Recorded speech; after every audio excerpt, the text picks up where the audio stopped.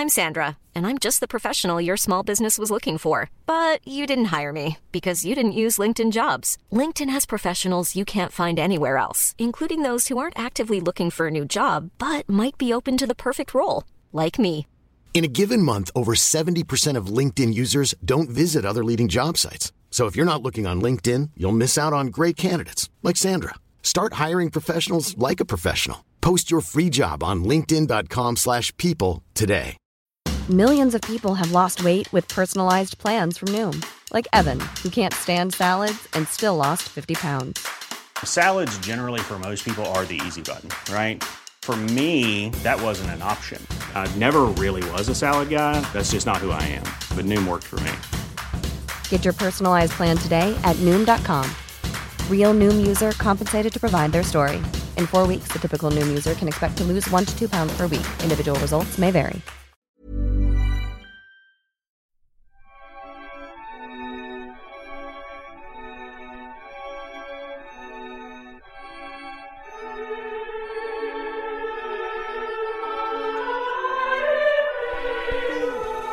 Meine Arbeit für richtig hältst. Ob du glaubst, dass ich fleißig gewesen bin, dass ich gearbeitet habe, dass ich mich in diesen Jahren für dich eingesetzt habe, dass ich anständig meine Zeit verwendet habe im Dienste meines Volkes. Gib du jetzt deine Stimme ab. Wenn ja, dann tritt für mich ein, so wie ich für dich eingesetzt bin. Her name was Susie, apparently. She had no idea. She really couldn't remember anything. A man kept calling her out of the darkness. Come on, Susie, don't go to sleep now. And how about we have a nice cuppa when we get out of here, eh, Susie? She was choking on ash and dust. She sensed something inside her was torn beyond repair. Cracked. The man was holding her hand, squeezing it. Come on, Susie, stay awake now. But she couldn't. The soft dark was beckoning to her with the promise of sleep. Endless sleep, and the snow began to fall gently until she was entirely shrouded and everything was dark. Welcome to the Curiously Specific Book Club, the podcast that's curiously specific about dates and locations in well-known books. This is part 2 of our adventure based on the book Life After Life by Kate Atkinson, presented by me, Tim Wright, and you, Lloyd Shepherd. You forgot my name for a moment there. Yeah. We've been to Buckinghamshire. We've investigated all the locations of Buckinghamshire. We've had some interesting conversations about trains and facts. Yes. And stuff that might not be true. And now we're in London. We are. So what you've just heard in the reading is one of the many deaths of Ursula Todd. Yeah, in Argyle Road. You cut out the Henry James reference. Yes, I did. Is that just because you were annoyed by it? Well, as with most Henry James references, it was all a bit too long. Ursula's living in Argyle Road in a flat, and she gets bombed repeatedly. I think she dies about 3 or 4 times in Argyle Road. I actually listed them out, Tim. Ooh, did you now? I actually listed all her deaths in different places. And in Argyle Road... Come on. She dies 3 times. 3 times? 3 times. And then she visits again as a warden and nearly dies when a wall collapses, but doesn't. I see. So we should remind the listener that the book is about Ursula Todd having this weird facility to die and then be reborn at exactly the same date again in 1910 and have another go at life. And crucially, be able to vaguely remember her previous attempts. Yes, so she can make different decisions. Exactly. So she makes different decisions that lead to her not dying at certain times or dying again at the same time, but by different means. And for there to be different outcomes for other characters in the book. And the book started, and Kate Atkinson says this, as a what if we killed Hitler thought experiment, and then became much more than that. Well, she does have one life where she lives in Germany, doesn't she? And she dies in Berlin. Yeah. So we're going to have to talk about. We're going to have to talk about Hitler and killing Hitler. The League of Young German Women. We're also going to spend some time in London, in Kensington. Yes. And in the West End of London. Hooray! We always seem to end up in Soho when we're in London, don't we? It's odd how we end up in Soho. Yes, but although this time you took me to a car park. It wasn't the most exciting location. It was more about what was there than what's there now. Where are we going first? We're going to go to Holland House, or the remains of Holland House. So we're essentially in Holland Park. In West London. Which is super posh. Super posh. Only a few weeks ago, they had watched together spellbound in horror as Holland House burnt. They had been in Melbury Road raiding the wine cellar. "Why not stay in my house?" Izzy had said casually before she embarked for America. "You can be my caretaker. You'll be safe here. I can't imagine the Germans will want to bomb Holland Park." Yeah. They do feel very safe and secure around here, don't they? They Everybody do. looks quite safe and secure around here. You're speaking, even now. You're doing that over the noise of the dog walkers of Kensington. Massive dogs. They They've have all got enormous huge dogs. in Kensington. It's very status symbol, isn't it? I guess it must be, yeah. We are sitting on the steps of the remains of Holland House. The last vestiges. A rather grand gateway entrance behind us. That To is the now open-air home theatre. to Holland Park Opera. Yes, you can come and watch. And we're looking down the hill towards Kensington High Street. You can just see the Design Museum in front of us, and that obviously used to be all part of the Commonwealth Institute. It did, down there, yeah. didn't it, when we were young. So the It's reason true. we've come here, apart from the fact that Ursula and Ralph go to watch Holland House burning, Ralph's one of her boyfriends in one of her lives, right? is that actually huge parts of the book take place in quite a small area in and around Kensington. It's once you come here and you walk up from High Street Ken Tube, you realise that nearly all the addresses. Yes, there's Argyle Road. Yeah. That goes off Kensington High Street. Argyle Road, she lives there for a while, doesn't she? Phillimore Gardens, where she lives with Millie for a while, is it parallel to Argyle Road. Yes. And Melbury Road, Just- where Izzy lives and where the wine cellar is, Mm-hmm. is just behind there, alongside Holland Park, right? That's right, and they talk about Essex Villas being bombed as well, and which is just there as well. It's just one little square, really, route, isn't it? And Essex Villas was bombed, Yes, it was. but the house that she's living on in Argyle Road is the house she dies in. It is mentioned in your bomb site. Argyle Road website. isn't. Is it not? No. Essex Villas is. I can't find a bomb on Argyle Road. But she does actually say in the author's note, the quite punchy author's note that we'll probably be referring to quite a lot, that she doesn't know whether or not a bomb did fall on Argyle Road. There you go. The obvious question for me is, why here? Yeah. Why has a woman from York, Kate Atkinson, Yes. set such a large part of her book in and around this part of Kensington? Very, very small part. Yeah. It's just like one, as I say, it's like one square, really. I mean, it may be that there's no That's good good. reason for it. she just likes Kensington. Well, I've got a couple of things. One is the fact that she mentions Holland House burning, which is a very specific that's very central, date. isn't it? That allows for that to anchor a lot of what's Yeah. going on. And we should say that Holland House was bombed, quite severely damaged, in 1940. Yeah. If you go onto YouTube, you can see some Pathé News footage of it, the aftermath of its damage. Oh, really? Yeah, you can see it Oh, all wow, bombed okay. out. Yeah, so You're going to be sharing that with our Patreon subscribers yeah, too. and nobody else. So if you don't pay up £2, you can't You see don't pay your it. £2 a month. Unless, of course, You're not getting a link. Unless, of course, you just go to YouTube and search Holland House burning. Hush, hush. Are you telling me that YouTube's an open site? You don't have to subscribe to our Patreon to use it. By all reports, this Holland House, goes back to, it's a Tudor. Yes, it's very. You can see the Yeah, remains of the it's walls. really, really old. It's By all reports of all the things I've read about it, everybody who came here thought it was amazing, but also thought it's really ugly. Oh, hello. oh, we've got a bit of dogfight. Yeah, that's good. The one small dog that's turned up has decided to wind everyone up. That's good. Now, there's one reason why she might have set the thing in and around Kensington rather than say somewhere else. Yeah. Ursula works in the air raid precautions department. Yes. The London base for that was in South Kensington. Oh, not it far. was, it was in a bunker that was specially built next to the Geographical Museum. Which is now? It's now an extension to the Natural History Museum. So when they were extending the Natural History Museum, I think in the 70s, maybe the 80s, they were going to knock it down, this bunker, but the walls were so thick that they couldn't knock it down. Is it still there? So they had to incorporate it into the fabric of the Natural History Museum. And the paleontology department is currently inside the bunker that Ursula works So in. if the Queen hadn't died and all these museums were shut, Well, I'm not sure. I think it's in like the back offices rather than the public so you'd areas. have to know someone there. So you could obviously walk to work From here. Argyle Road. So Yeah. Phillimore Gardens I mainly associate with Bill Wyman. Why? His restaurant, Sticky Fingers. I know.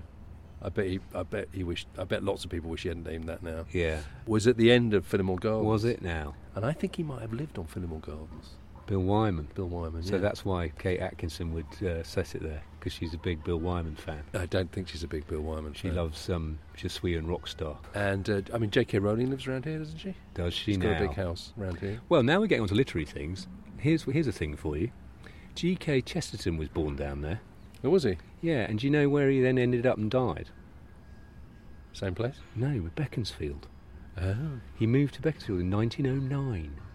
So you're thinking the whole thing might Well, be the a whole thing Chesterton is reference? I bet she doesn't know that, Kate Atkinson. I'm betting it. Oh, but she does. That she's basically tracing from the birthplace to the death place of G.K. Chesterton. The whole Okay. novel is a Chesterton homage.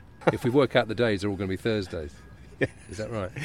Yeah. That's Have you noticed how many times the words father and brown are used in it?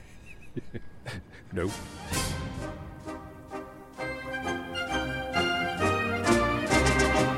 The smallest grouping within the BDM movement is the work group, comprised of 10 to 50 girls. It is led by a trained specialist, for example, a lecturer or music teacher. So we're concentrating on London locations because, frankly, that's quite easy for us. It's because it was where we live. But there is a section in this book where she has a life where she marries a German. She Who does becomes marry quite a a German senior lawyer. German Nazi. Yeah. And that's what then gives her access to Hitler Yes. through a friendship with Eva Braun. Ave is also obviously connected to, or rather her friend is obviously connected to the BDM. The BDM. The Yes. Bund Deutsche Mädel. Yes, that's right. So basically, when she studies foreign languages in that life, doesn't she? And she then does go and do some kind of exchange trip or language trip Yeah. to stay with a family in Munich, is it? I think it's Munich, yeah. Their daughters are members of the BDM, so she goes on. Which at that point, I think we're talking in the Early 30s, Early right? 30s. It wasn't actually a very popular organisation until the Nazis banned every other organisation. They banned it. It was only that and the Hitler Youth were the only youth organisations allowed after 1933, I think. Yeah. I noticed on the Wikipedia entry that they encouraged rebellion against parents. That was They one did. thing. Yeah, reporting on parents and stuff. Snitching on parents if they did anything that was like hanging out with a Jew, for example. But they also noted that lectures of Hitler Youth and the BDM on the need to produce more children produced several illegitimate children which neither the mothers nor the possible fathers regarded as problematic. They didn't care about it.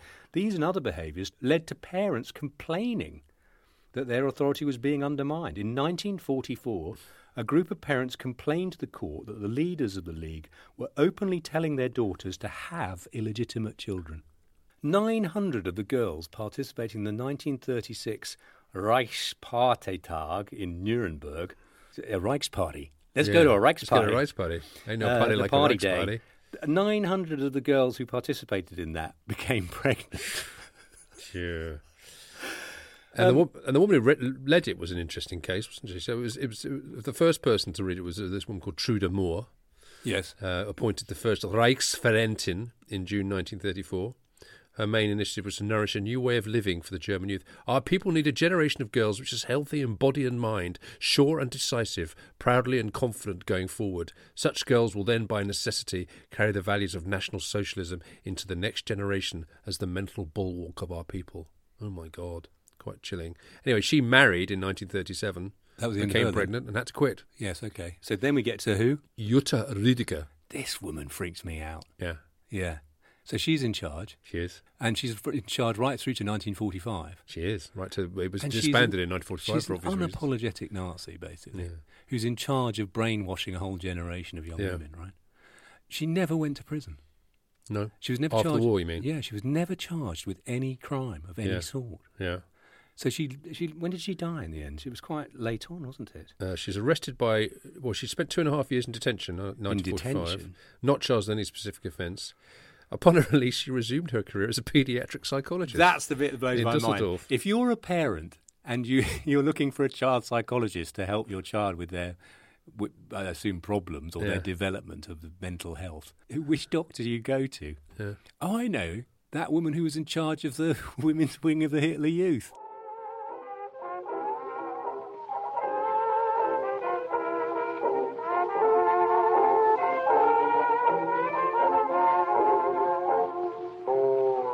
She was taking a German evening class, Know Your Enemy, but was finding it difficult to decipher anything beyond the occasional violent noun, Luftanggriffe, Verluste.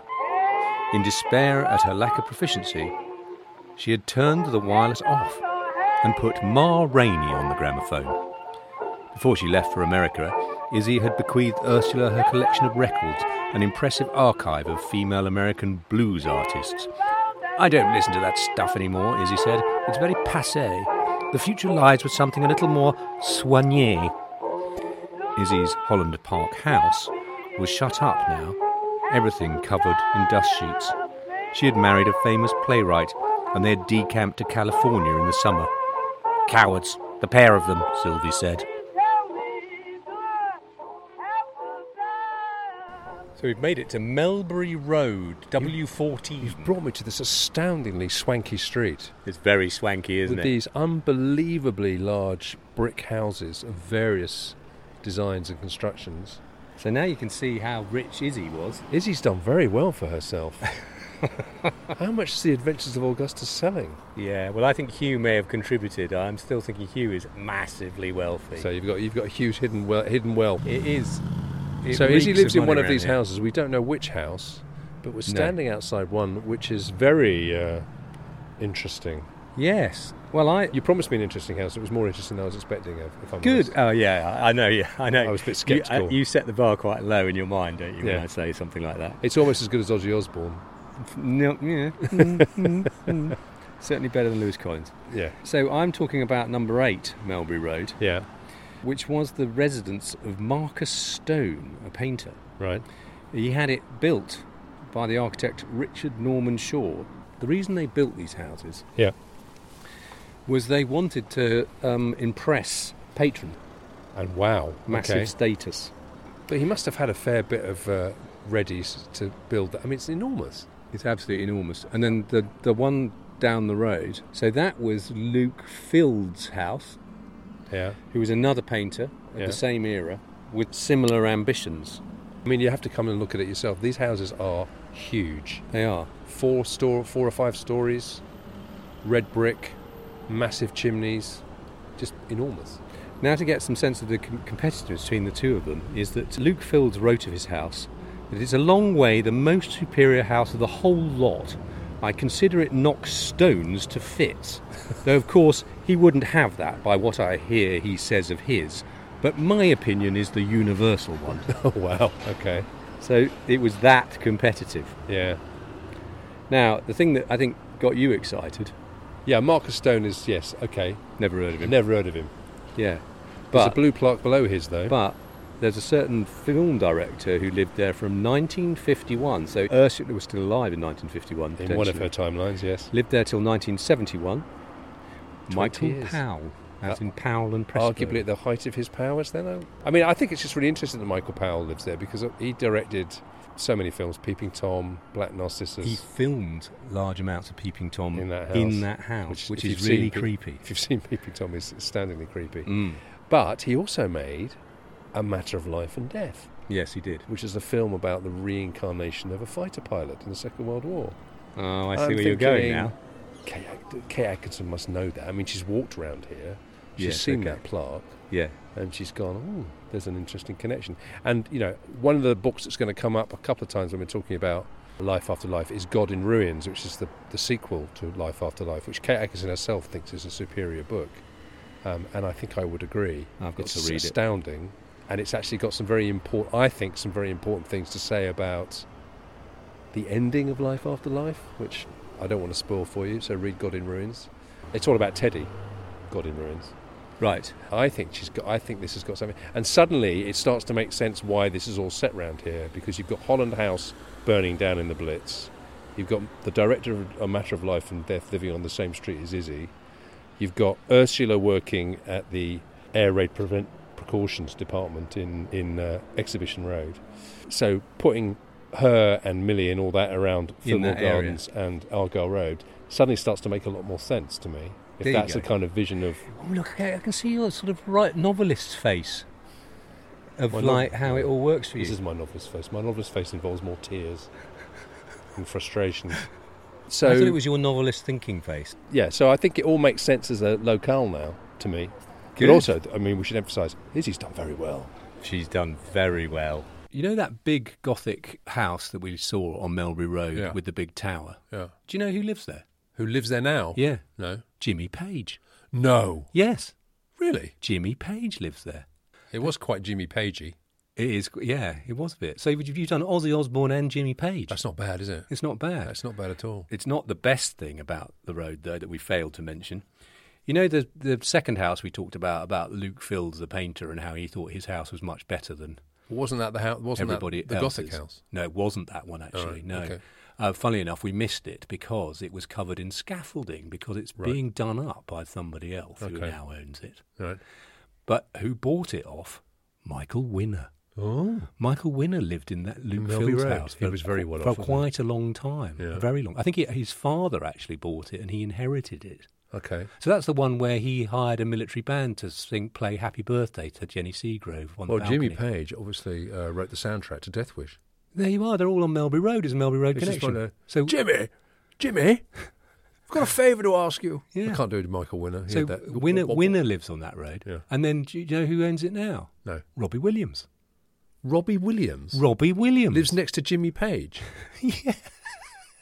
Honestly, it's like Stella Street down there. Yeah, but it's... Honestly. Robbie Williams lives next to Jimmy Page. Yeah, but even in that area, they've all got one. Paul McCartney's got a house down there as well in Holland Park. Very rock. It's rocktastic. It's quite rock. It's rock royalty. Well, yeah. Robbie Williams. Yeah. I suppose when it was Izzy's period, it was all bright young things and artists, wasn't it? I'm surprised. Now it's rock and roll. I'm surprised and Robbie filmmakers Williams can afford to live in that road. So Michael Powell and Michael Can you imagine Winner. Powell and Winner. Them popping in, what are you working on, Michael? What are you working on at the moment? Oh, it's Winner again. It's Winner again. Yeah. No, but then Michael Powell goes, he says, what are you doing? You're doing, what's it called? He said, I'm doing this thing called Peeping Tom. Yeah. Oh, that sounds good. That sounds right up Jimmy Street. Get Jimmy Page on it. Wow. Yeah, well, there you go. So Michael Winner and Michael Powell living opposite each other on the same street is just brilliant. Very good. Very good. So we were going to talk a bit about dating. Now, we always try and date the... This is easy. It's, on one level, it's very easy because she gives all the dates. They start the chapters with the date. We're I'm not saying she's got them right. We're not going to argue with any of them. Well, we are. Oh, are we? Well, only to say, my usual refrain, she hasn't looked at the moon charts. Oh, God, here we go. No, I'm just Have saying. you done the moons?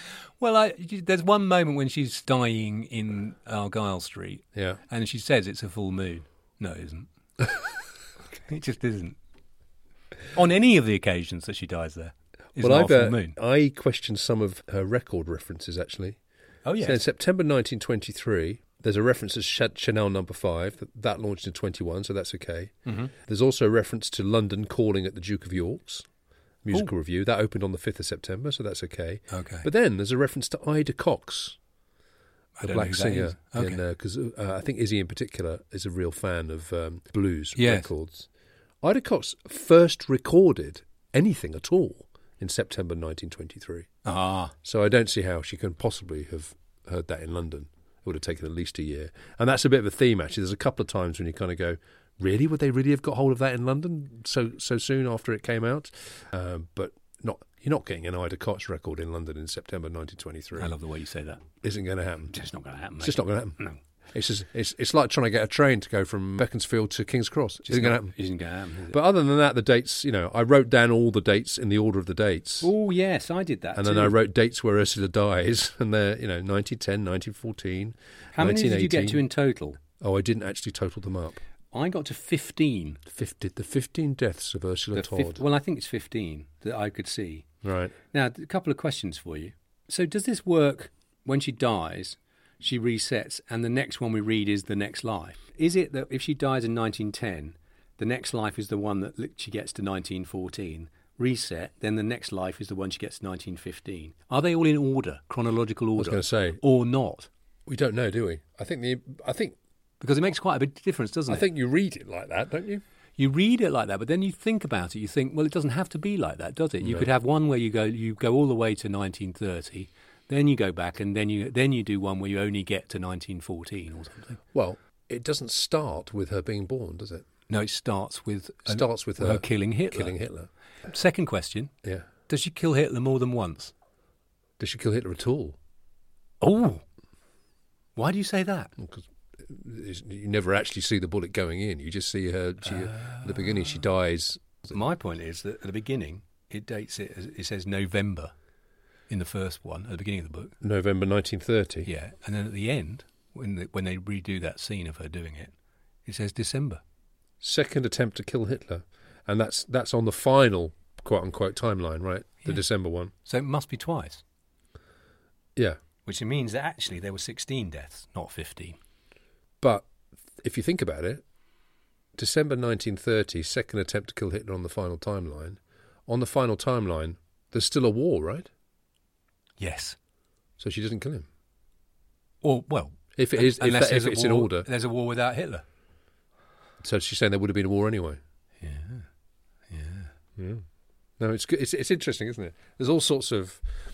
I think if this was a Star Trek episode. Oh. No. You like what I'm going to say. Yeah. I think if this was a Star Trek episode, it would have been endlessly investigated by people on Wikipedia.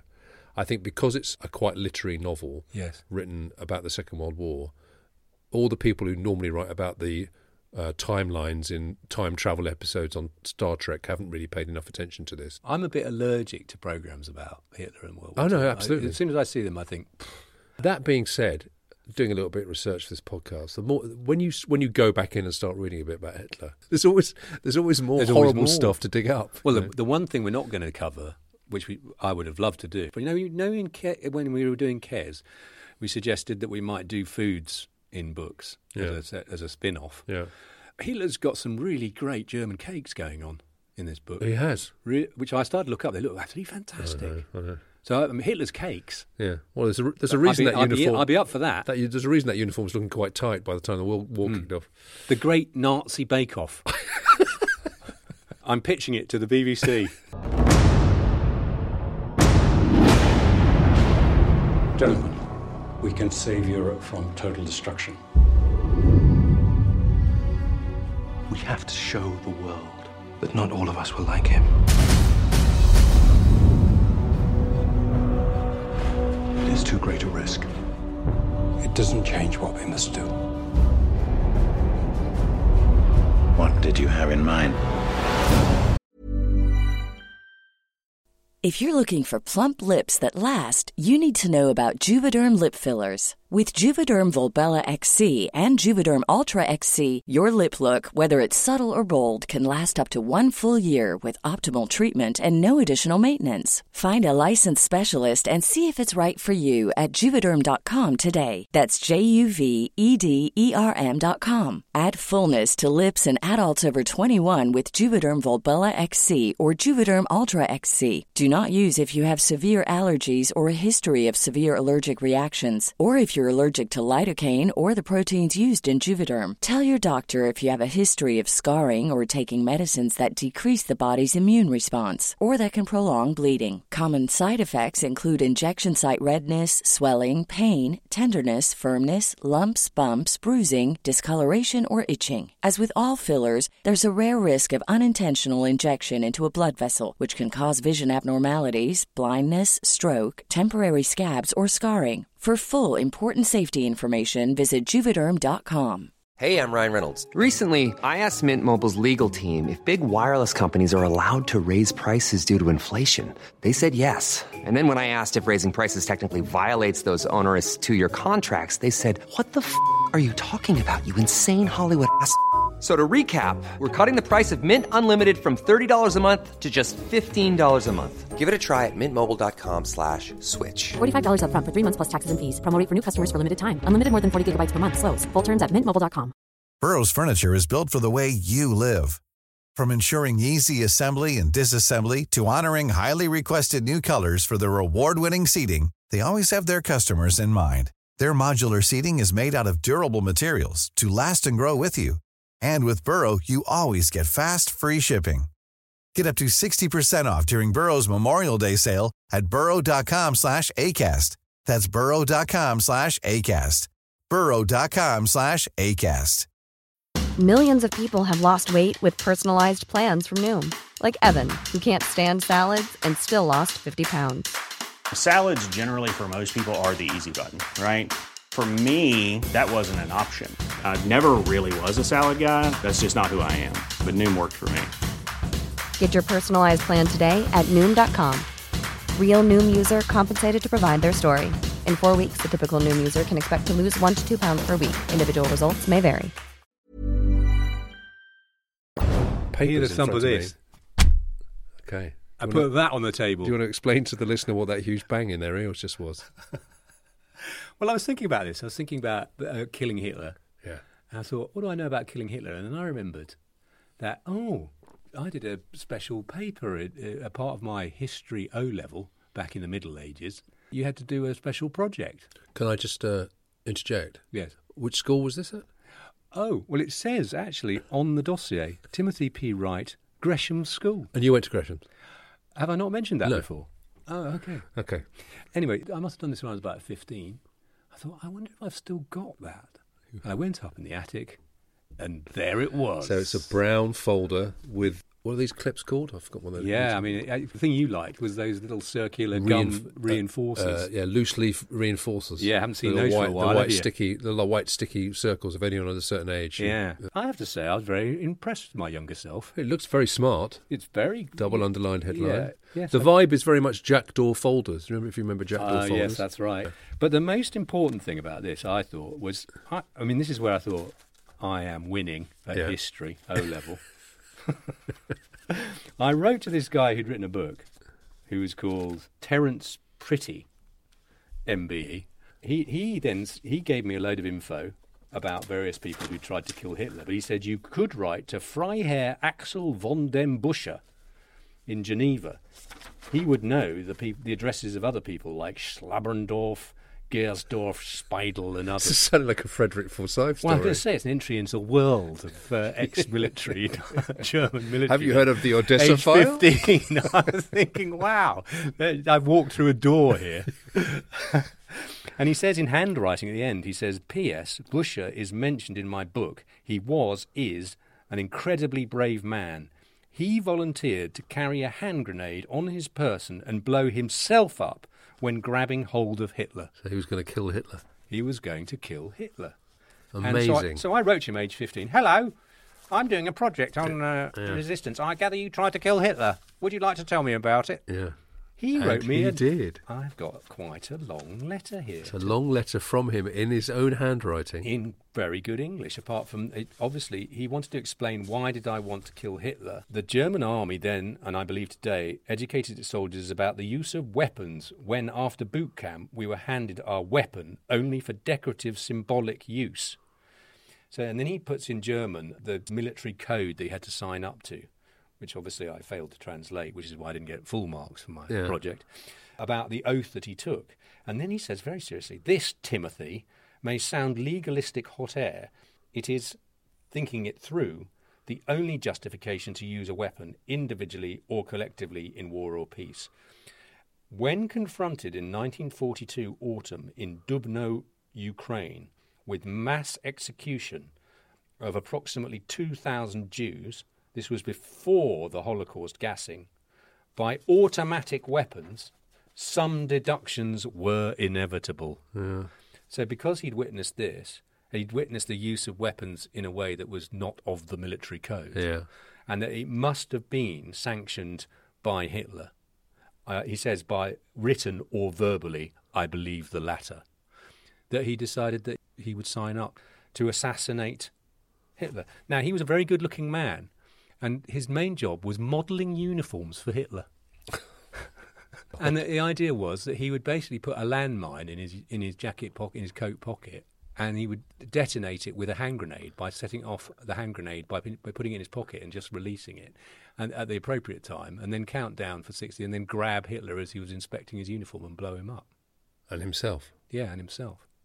Now, the only reason he didn't do it was that the uniforms were destroyed in a bombing raid 2 days before the modelling thing, so it got postponed. In the meantime, he was then sent back to fight the Russians. And in the intervening period, he had his leg and one of his hands blown off. So Hitler didn't want him as a model anymore.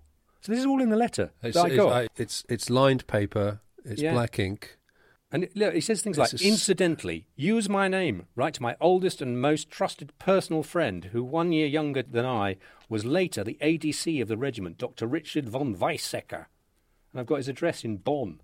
Let him answer some of the more technical questions. Amazing. Now...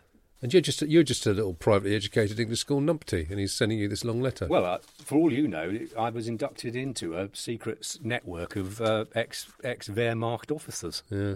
And I've never told you about it. No. Well, you'd be a surprising candidate, frankly. Do you know what absolutely boiled me about this whole thing when I found it? Yeah. The first thing this guy, Axel von den Busche, says, he says, sorry for my bad handwriting, no thumb.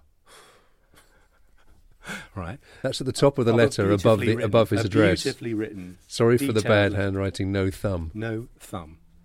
Now, when I go to the front of the book, of my dossier, I get my marks from my 2 history teachers. Right.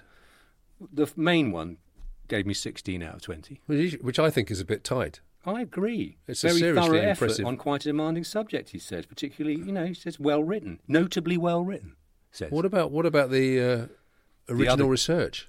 Well, not even mentioned. I don't even bloody read this thing because the other guy who I didn't like and he didn't like me, he marked me down anyway. He gave you 14. He gave you 14. Yeah, but he said the project on the whole is a thorough study, but it could have done with better handwriting. Oh, sorry, no thumb. Sorry, no thumb. And also, he writes it in the world's worst handwriting. That's quality pedagogy I'm right there, marking down his comments for his bad handwriting. That's quality pedagogy right there. Unbelievable. Do you know, I can't... It's amazing how angry I can get after more than 4 decades. I don't blame you. I think that's outrageous. I want to kill this man. I don't want to kill Hitler. I want to kill this man. I wonder if he's still with us. No, he's not. I know he isn't. I know he isn't.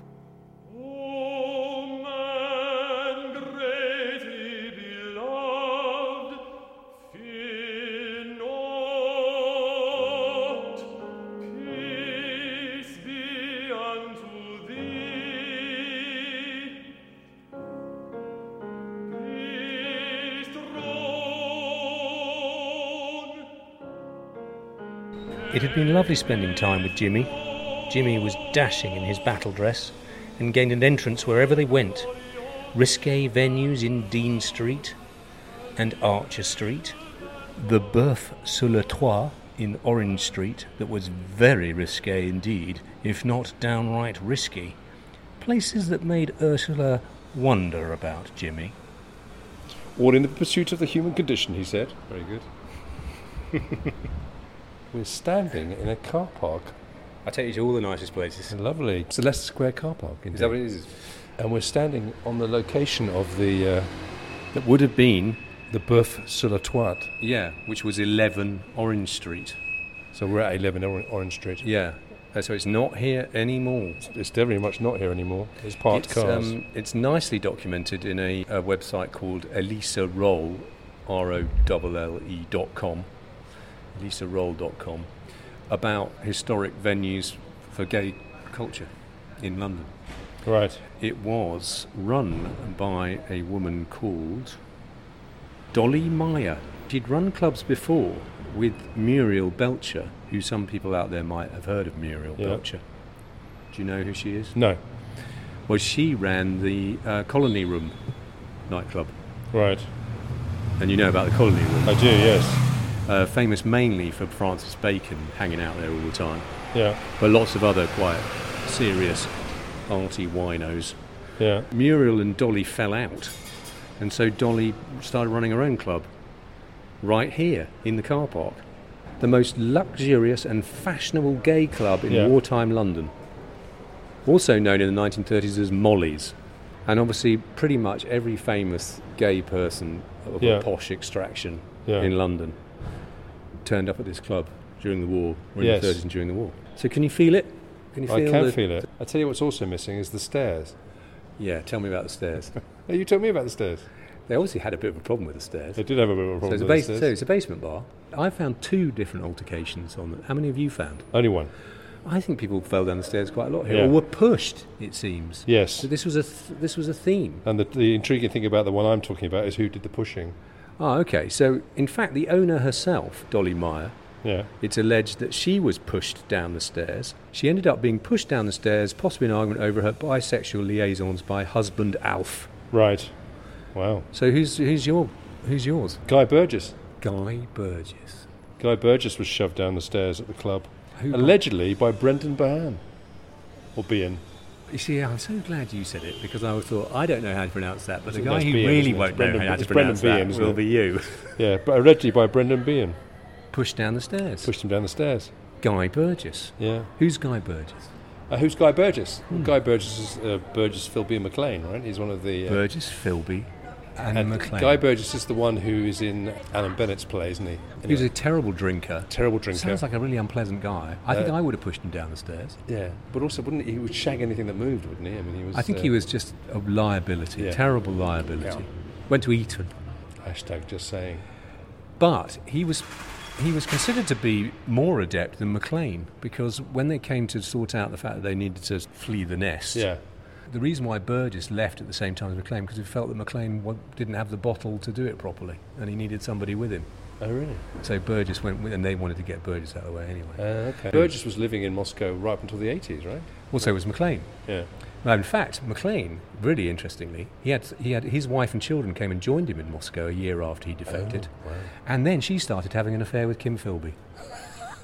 They're all quite flaky, aren't they? They are quite flaky. They're all quite flaky. The thing I'm surprised at is that why would you say that McLean was incapable of doing something on his own when he'd been to such a great school? Yeah. Where he'd be taught self-reliance. Yeah, allegedly. And how to cope with the modern world and be a fully formed and be Prime Minister. Individual. What school would that be? Oh, God. See, we were talking about Eton. I've turned my back on him now. We were talking about Eton.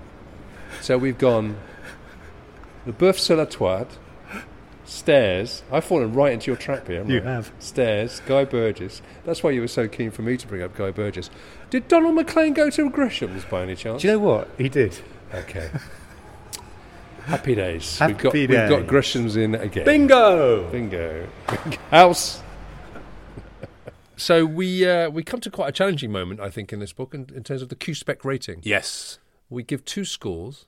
We give one for artistic merit, which I always think is hilarious. And we give another one on how seriously the author is taking dates and locations in their books. Yes. And generally speaking, it's not necessarily how accurate. It's nice if they're accurate, that's good. Yeah. But it's more about their attitude. And also if they do take us on a good route, if we come out of it with a good walk, a good adventure, then they get additional points. I would like to frame this conversation in terms of the book's quality. So let's do that one first. Okay. The artistic merit one. Go on, because I think this is a really great book. I mean, the first time I read it, I thought this is goes straight into my list of top 10 novels. I love it so much. Second time I read it, I guess not quite so much. I began to see the joins a little bit.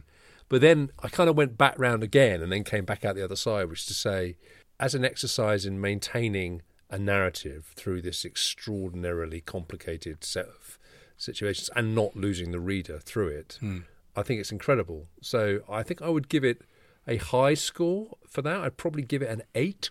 Wow. I would say. Okay. As I said to you, I heartily agree, is that the first time I read it, I was blown away by it. And I went round recommending it to people, saying, you must read this book, it's fantastic. Yeah. And then I reread it and thought, I've told all those people to read this book. And it's not as good as... I'm going to look a bit of a tit in it. So I'm going to give it a 7. Okay. Because I didn't bounce back. I love the structure. I think, and as you say, to hold our attention on... Once you've got the gag, you think, halfway through you're thinking... Where are you going to go with this now? Now that I understand the structure of this. But it was constantly surprising and inventive. And there are some very emotional moments in it where you're thinking, wow, that's really something. The Berlin scene in 45 is chilling. Yeah. And some of the characters are great. The portrait of her parents is terrific. Hugh's a fantastic character. They both are. The mother is Sylvie's fantastic. Really real sort of person. Yeah. And interesting and multifaceted. I thought it was all really... So on that score, it's good. I'm nearly talking myself into a 8. I'm going to stay... at 7. So on the Q-Spec? On the Q-Spec rating, I mean, I'm going to give her a bit of a telling off here. The train stuff is... Look, you always say, I don't think she's interested. I don't think she's interested. I don't think she finds... She doesn't care. She doesn't care. She doesn't really care. So, and also, does it provide them? I think we found a good walk. I think we brought a lot to the table. But I think we brought a lot to the table. Yeah. Sometimes it's a bit like that. It was a bit like that with The Woman in Black, wasn't it? Yeah. Another writer who is clearly just making things up. Yeah. And then we have to bring our Q-spec brains to sort of try and find you, listener, a landscape through which you can... a real landscape through which you can travel with this book. I think she's told us she's not interested. Yes. So you don't get extra points for saying you're not interested. No, you're just not interested. You might even get a minus point for that. So being I'm militantly against us. I think I'm going to give her a 4. Yes. I don't think I can go higher than 4. No, I'm with you. I'm 4. I was almost going to go 3 because I just. Yeah. In fact, I'm going 3. I'm going 3 because I'm getting quite angry. I'll tell you why I'm going to give a 3, because I bet... She's got bad handwriting. Yeah, exactly. I bet if we went to the original manuscript, I'd be able to say to her, yes, pretty thorough study, could have done with better synthesis, better handwriting.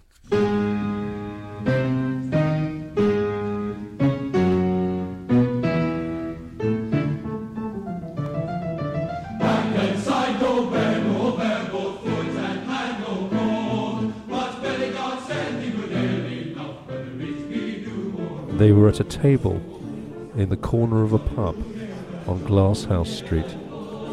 They'd been dropped in Piccadilly by the American Army sergeant who'd given them a lift when he saw them hitchhiking at the side of the road outside Dover.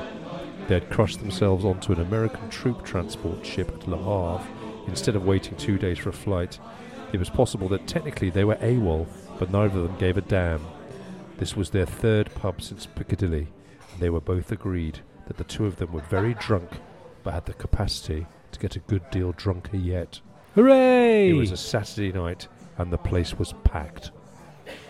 This is in May 1945. May 1945. And we're with Teddy and Vic, his mate. They've made it back to Blighty. They've made it back to Blighty. And they're in a pub on Glasshouse Street. The only one that can be is the Glass Blowers. Which is where we are now. 3 pubs from Piccadilly. Interesting. 3 pubs since Piccadilly. If I had to pick 3 pubs between here and Piccadilly... I'm going to take a sip of my low-alcohol lager now, because I'm on the same. Unlike Teddy and Vic, we are not drunk. Or more and we do not have the capacity to get a good deal drunk. Yeah. Cheers, anyway. I remember the good old days where we ended every podcast in a pub. Yeah, but... And that was kind of a rule, that we were going to do that. And then we got all sensible. Well, we're doing too many of these things. There's always another podcast to record. So it's nice to come back. Those are the days where we did one every 3 months. It's nice to come back to an old routine where you so finish we in a came pub. here, this very pub. We did. For a previous podcast. Yes. John Wyndham's The Day of the Triffids. Yes. So when Teddy's in here, he's going to be in here with John Wyndham. Yeah. The Goons. The Goons, yes, indeed. And listener, if you've been listening hard to the Kes Orchestral for an A podcast, you'll also know that Harry Worth would have been in here with his ventriloquist dummies. He was. So it would have been quite a scene. Quite a scene. Quite a scene. Teddy's here to meet Ursula.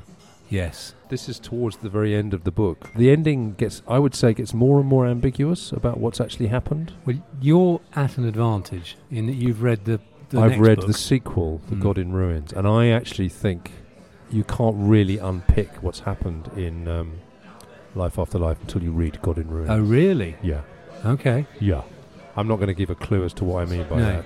But what he does do is, Teddy, he mouths at her across the room to Ursula. He mouths, "Thank you." Yes, and he shouted something to her across the pub, but his words were lost in the hubbub. She thought it was "thank you," but she might have been wrong. Ah, so it's ambiguous anyway. And then we're back. So he might have been saying "wanka." And then we're back to 11th of February 1910. But they're definitely in here, right? Oh, I think that's clear. This is becoming a curiously specific hub. A nexus. You're going to tell me I'm wrong about this because you've read the second book. But what I did like about this was that while all the way through the book you think this has all been about killing Hitler, that's the main mission is to kill Hitler and then the world will be a better place. Yeah. But actually it's saving Teddy is what will make love. And if she has to save Teddy, she didn't kill Hitler. Well, that's interesting, isn't it? So then, but then I think that's the and that's a rather good. I like that message. I like it. I don't want to give away what happens in God in Ruins. No, and I think this book ends ambiguously. Yeah. Okay. Is she still on the treadmill at the end, or has she reached peace? But if you felt your life mission was to sort of save someone you love rather than kill someone you hate, that's not a bad message, is it?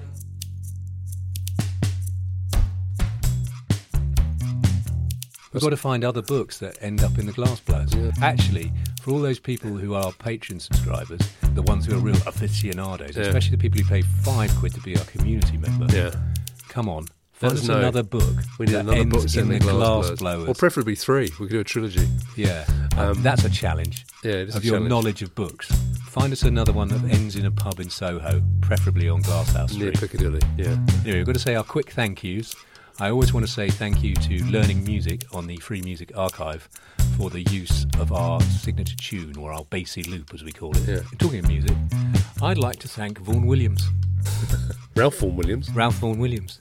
I felt he was spot on for Life After Life because he's composing pretty much throughout the period of the book. Yeah. It's almost like there's a Vaughan Williams. I know that Kate Atkinson would want a Leonard Cohen soundtrack, but even though he wasn't around in 1910. The date is wrong. Yeah, he can't really do it. He probably was around. Imagine that. Imagine she's listening to Leonard Cohen while tapping away on a typewriter with no charts. Yeah. Right. Or notes. Anything, just straight out of her through head. the fingertips. Yeah. Amazing. Yeah. Right. But I'm saying Vaughan Williams, and I got most of that off the Internet Archive listener. So I haven't ripped off any publishers. This is all stuff that's free to download from the Internet Archive. Yeah. Join us next time where we are embarking on a road trip. Tim's very excited. Yeah. And we've got a better car than the protagonist. Yeah. He's got a crappy old Ford. Yeah, we've got a Mitsubishi plug-in hybrid. Man, oh man. With a smelly dog in the back. Smelly dog in the back, and we went across I counted about 12 counties in the end. Yeah. There is going to be mention of the local government act. It's a big old trip. Hey, it's Paige DeSorbo from Giggly Squad. High quality fashion without the price tag. Say hello to Quince. I'm snagging high-end essentials like cozy cashmere sweaters, sleek leather jackets, fine jewelry, and so much more. With Quince being 50 to 80% less than similar brands.